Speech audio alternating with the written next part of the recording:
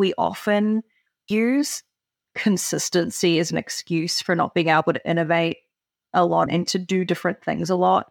When you think about it, there's not a great reason necessarily for consistency, and it's really just another way of saying, oh, we should do this because it's the way we've always done it. It's the way we do it in all the other countries. If there's never been a good reason for us to accept from the business, why should we accept that in compliance? Global companies face unprecedented risks and challenges in today's economy. To mitigate these legal and economic risks, companies are rapidly embracing and elevating the importance of robust ethics and compliance programs to promote positive corporate citizenship. On Corruption, Crime, and Compliance, you'll hear from industry leaders and insiders about how to create effective ethics and compliance programs that will mitigate risks and maximize financial performance. Here's your host, Michael Volkov. Well, hello, everyone.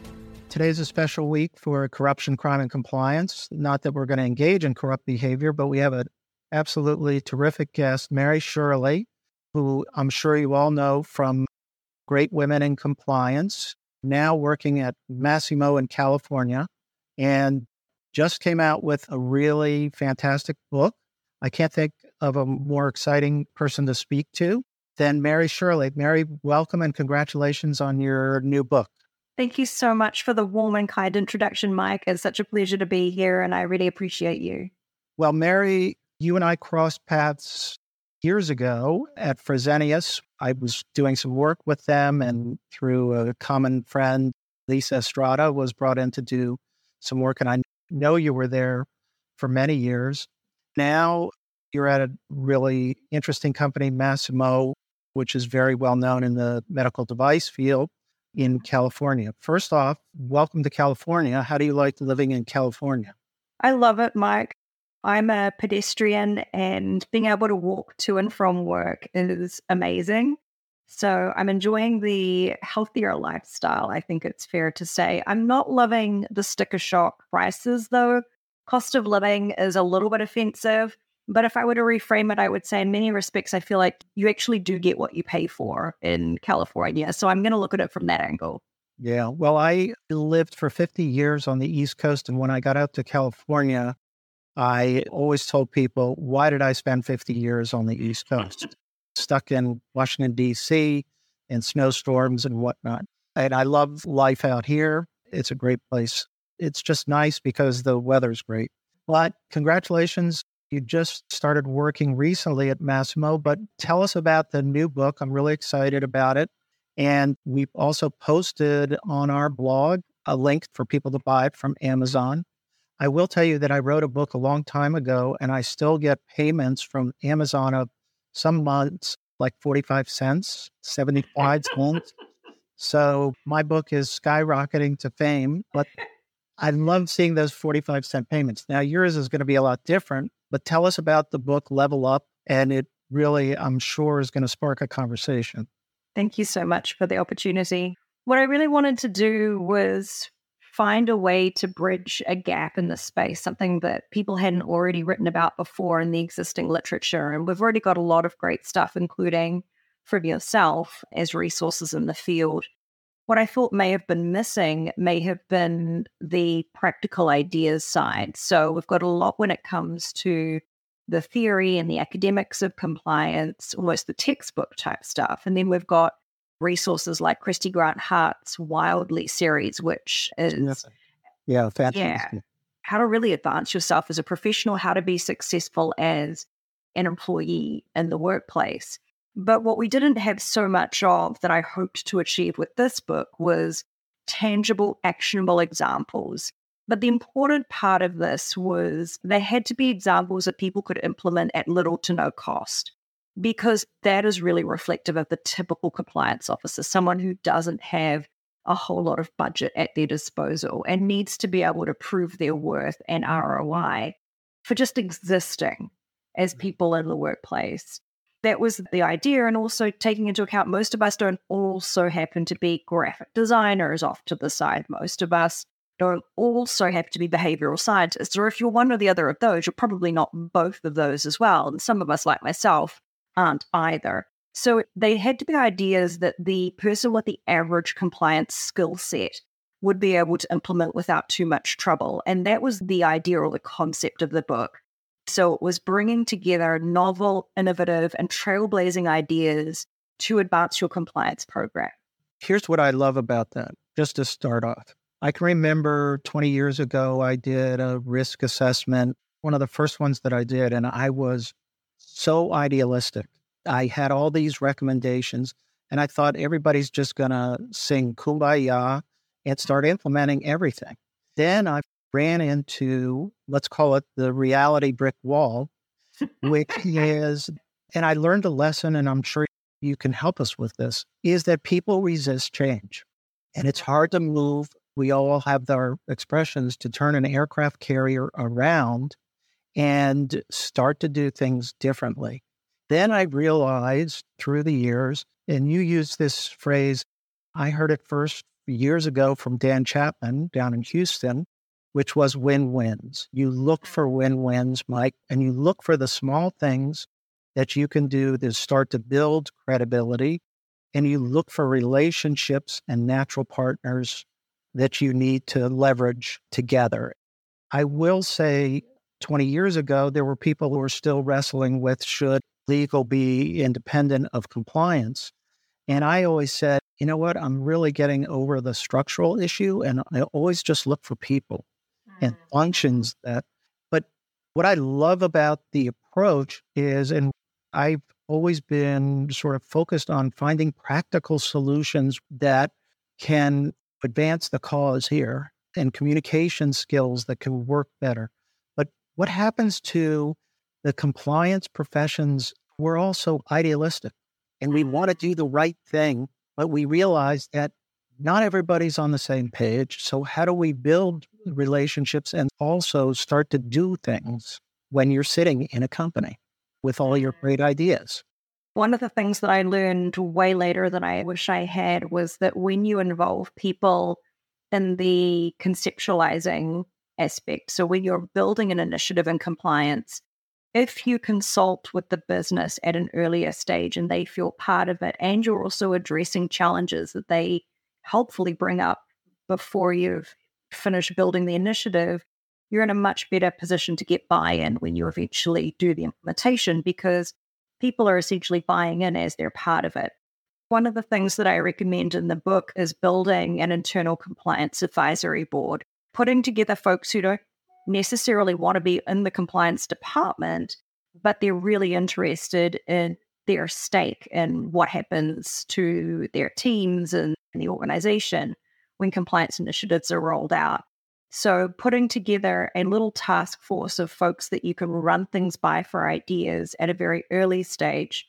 The mistake I used to make was I used to think that it was enough to work on a compliance initiative and then choose like a pilot test country. And it would often be a safe country like Canada, for example, and see how things go. But what I've learned is that it's so much better to involve the business, especially the business that's really on the receiving end of the particular initiative, right from the very start. So if you can invite them to a kickoff meeting, for example, even if it's just to listen and then throw up a challenge if they see something that would work with operationalizing the idea, that's a good way to work with people in a different way than at least I traditionally had. I know there'll be some smart folks out there who intuitively know that this is a good thing to do and already do it.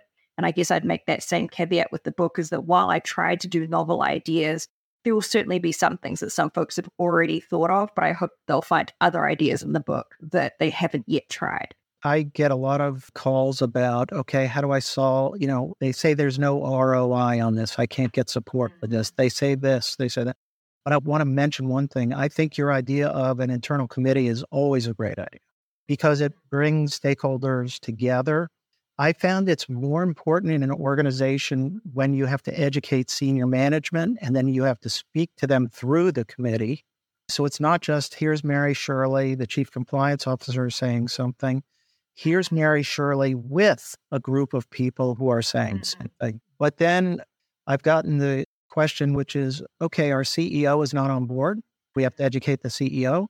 And then I said, that's going to add 2 to 3 years to the process. You got to have a committee that then speaks to the CEO.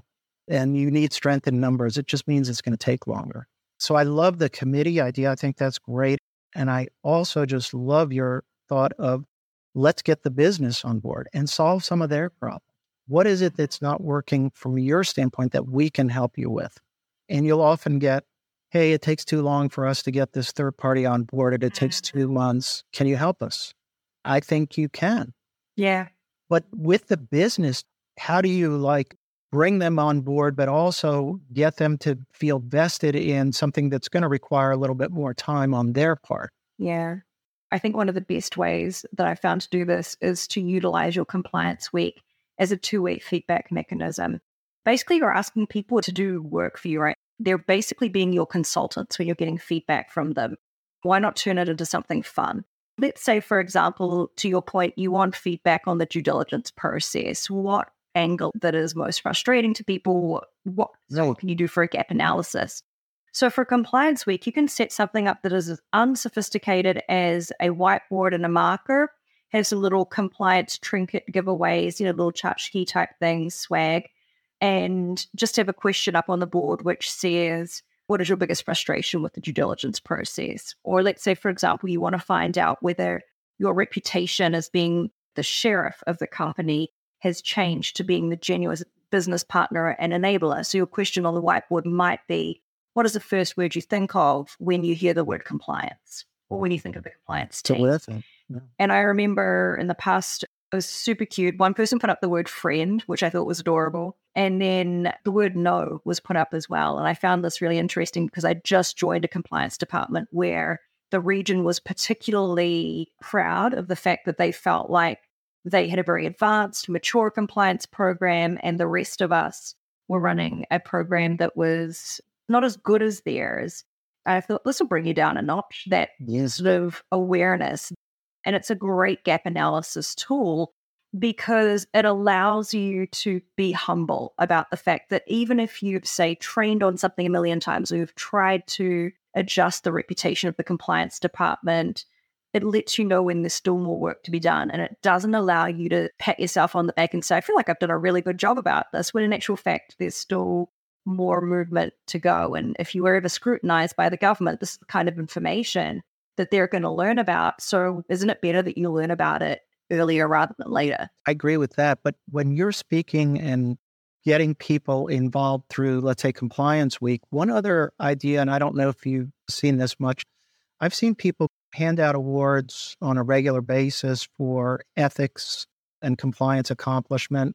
And they have a picture taken with the CEO. It's published through the newsletter. People feel very proud of those types of things.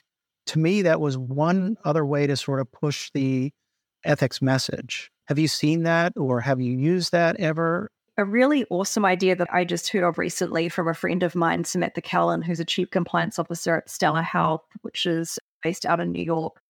Instead of taking just the traditional idea of giving a reward to someone who had exhibited our ideal behaviors and role modeled them, and I think this was a best practice when it came to cybersecurity, what Sam did was not just give a reward to the star team member, but the entire rest of that individual's team also got a reward, something like it was a team meal out together. And I love that concept because what it meant was, yep, we're giving recognition to the champion, but we're also creating this really positive feeling throughout the rest of the team, getting people talking about why is it that we're all getting rewarded for this, more positive attention to the person who got us this, then being able to thank the gentleman for his good behavior that resulted in the whole team benefiting. I think that's a terrific idea because then it's not just about the one person, it's about the group. It was interesting. I was talking to a salesperson, one of those aggressive salespersons in the industry. It was interesting. And I said, in the end, what kind of model have you found works better? Giving a commission based upon an individual's performance, or having a group, a team, and then based upon that team's performance? And he, after 40 years of sales experience, said, absolutely the team experience. You may have the one person who's a great, but when you bring the team together, and yes, one person may do more than another, but at least they're operating in a team. And it gets back to one of my pet issues, which is, look, people are looking for community. They're looking for a feeling of belonging to a group. And Samantha's idea was that, like, how do we foster sort of a more togetherness type of feeling within the company related to the business and related to compliance? Yeah, I think that's a good question. And the advancement of the incentives angle of our compliance programs is probably going to play a big role in that. I think companies have struggled with being able to incorporate incentives into the performance management angle of their program. Novartis is one company that I'm aware of that after their issues, their compliance issues, they seem to have achieved it. But there are many pragmatic issues, I think, with trying to put in place a fair system. At this point, I think it's the way forward, and I think there's still a lot of work that we can do to perfect this area of our programs, is really getting that community feel. One of the things that we've got to be careful of, I think, as compliance officers, is that when you engage in your initiatives, sometimes things can be a bit lame to the business. And so if you go too far down one road where, you're almost laughable or it's cringeworthy, you do yourself more harm than good, right? So we really have a very difficult job as compliance officers, because on the one hand, we want to show that we're fun and we're human and we're not the sheriff. But on the other, if we do things that are considered to be too inappropriate or too silly, then we'll get mocked for it, and we'll be worse off than if we'd never tried to adjust our reputations at all. I think that's true, because when I hear about certain sweeps or whatever, some programs, and I could just imagine cynical business people saying, you know what, that's all well and good, but we're serious business here. We got to do this, that, and the other. We don't have time for Jeopardy or whatever it might be, some game show or something like that. I think that the way you build credibility is problem solving, always problem solving, and thinking about that with practical ways to make their life easier. I will tell you, at your old company, at one point, I remember in one jurisdiction, one of your compliance team there came up with an idea to shorten documentation requirements and came up with a form and sat down with the business. They put it together themselves, and the business loved it. They loved it, and they used it all the time because, to your point, they were there at the creation. And you guys in that, your former company, were very willing to listen and work with them. And it was a culture that you had there, which I was really impressed with. So that's a great example of how you took something that's doable. What's the cost? It's your time. To me, the other point is I've seen very successful people who are on the ground being local compliance officers, working with that region or that country in a global system, doing things that you're talking about. Do you see that as well? Yeah, 100%. As someone who's worked in both the regional areas of a compliance program versus the centralized global roles, there can be an awful lot of frustration, I think, when you're in a regional role and you feel too hamstrung by the global team, when you don't have enough freedom to be able to do what you want to do. And so I think if I had a magic wand, it would be to let the regional folks do a bit more in much of our space. We often use consistency as an excuse for not being able to innovate a lot and to do different things a lot. When you think about it, there's not a great reason necessarily for consistency, and it's really just another way of saying, oh, we should do this because it's the way we've always done it. It's the way we do it in all the other countries. If there's never been a good reason for us to accept from the business, why should we accept that in compliance? So if I could have a wish, it would be to entrust local and regional compliance teams with the fact that they are knowledgeable, they are competent, they know the business culture of that area, they know the local culture of that area. So why not allow them a bit more freedom and autonomy to really customize the compliance program and not be so limited by what the global team, who simply doesn't have the same perspectives, may be seeing. Interesting. Going back to your book, what other suggestions or practical ideas do you have when dealing with, let's say, human resources or dealing with those issues? Were there any, and are there any other tips or some of your favorites that you want to definitely highlight for us and for listeners so they can understand what they're getting with the book? So a quick one for HR is if there is no pre-existing guideline for how to conduct investigations, it may be helpful to offer to do some training for HR. I often find that they are very gracious about accepting some ideas from the legal and compliance investigation specialists to help them because they're so skilled in their area, but they don't necessarily get taught best practices for investigation. So offering to do that.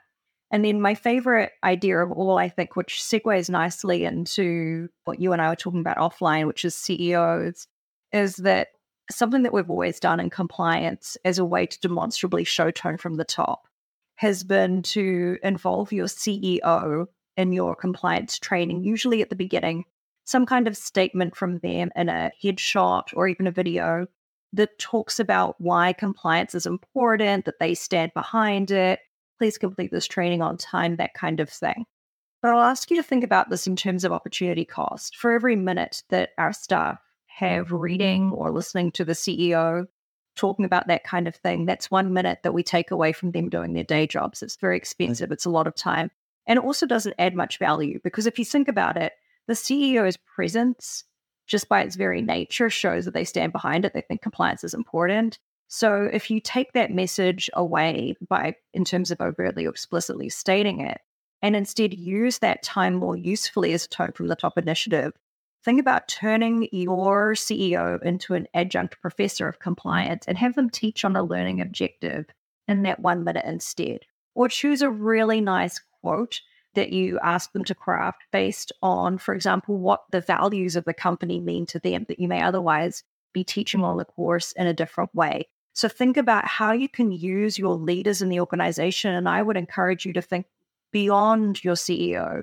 The reason being that the CEO is somebody that seems so far away to many of us. So many of us haven't met the CEO. We wouldn't really know them if we bumped into them at the airport. Think about using leaders from all around the organization, get some diversity in the appearances of these influencers and use them to teach learning points, which in and of itself demonstrates tone from the top just by their very presence and commitment to the cause. That's a terrific idea. Would you recommend that, let's say you're in a global company and you're at a region and have the regional business head do that for your training programs in that region or whatever? Is that what you're saying is use somebody like that to be your messenger? Absolutely, but also even in your global training. So thinking about, let's say you have an organization with a global CEO, then think about bringing in, let's say you've got 4 regional heads, different areas, maybe the CEO of Asia Pacific, bring them in to teach on antitrust for a little bit, for example, bring someone else in to teach on maybe harassment or something else that you've chosen that's appropriate. Think about matching the topic up to the person for whatever reason. Each person has different passions and things, so that it really is something that they can speak passionately about or use their own example to discuss.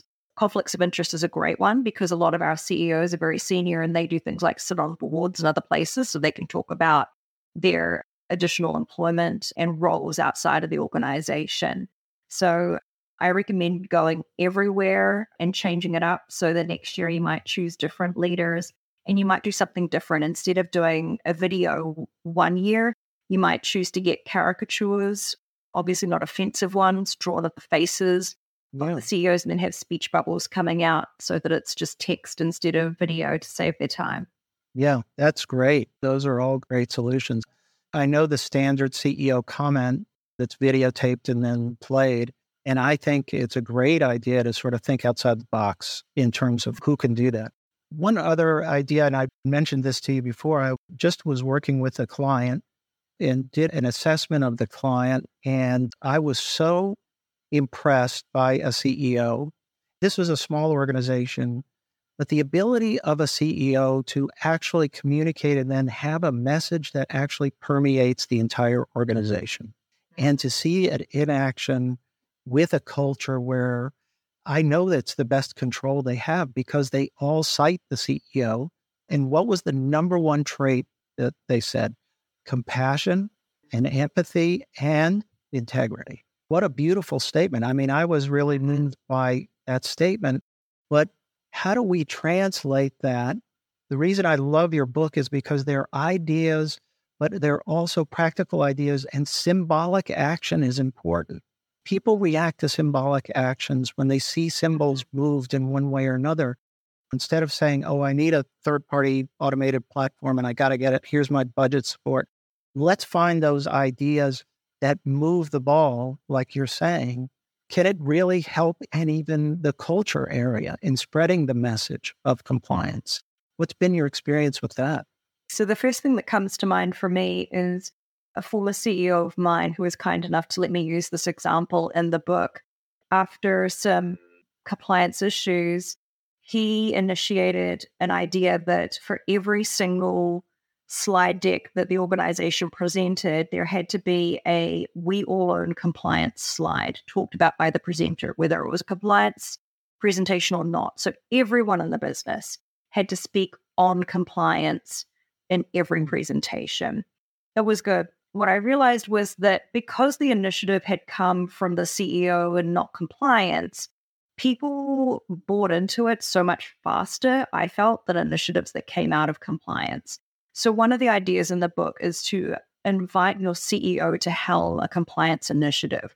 What would they like to do to be a part of the compliance program? So we built on this initiative further by creating little workshops to help managers really give their own personal meaning and anecdotes to what we all own compliance really means for them. And so then compliance was able to have reasons to talk about it more. Another example that I really like comes from the CEO of 3M. This individual wrote a LinkedIn post last year. I'll just read it out if that's all right, Mike, because I think it's a good one. So the gentleman's name is Mike Roman. And in September 2022, he put a post up on LinkedIn which said this: being an ethical company committed to compliance means 3M innovation starts with bedrock principles, treating others with respect, following the rules, and doing things the right way. It's who we are. From our first days in 1902 to today, 3Mers live and promote a culture of ethics and compliance.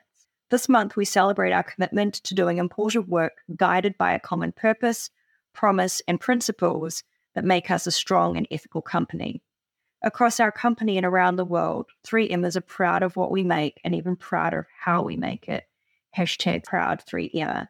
Now, at the time, I think that was particularly impressive because the company didn't seem to be in any compliance trouble. But since that time, 3M has recently settled some FCPA issues. So I would say that's actually the common link between the two CEO initiatives that I just mentioned. This gentleman taking it upon himself to do a LinkedIn post, which I love, and the previous CEO that I spoke of in the We All Own Compliance slide.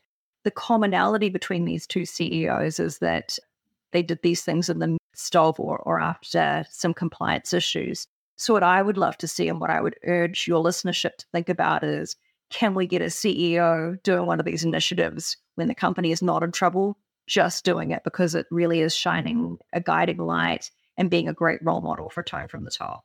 Wow, that's a terrific quote. It's a terrific observation. I think we should end it there because we ended on such a beautiful high note. So I appreciate that, Mary. It's always an inspiration to speak to you. There are certain people in compliance that I call the good-hearted, good souls of effective compliance. By the way, congratulations on the book. Congratulations on your job. And I hear you're teaching soon at Fordham, which I think is fantastic. I know they've been putting more efforts into their compliance educational program as part of the law school, I believe. So I'm really happy for that. If people want to get in touch with you after they buy the book, well, first off, they buy the book, we're on Amazon.com. Absolutely. It's on Amazon.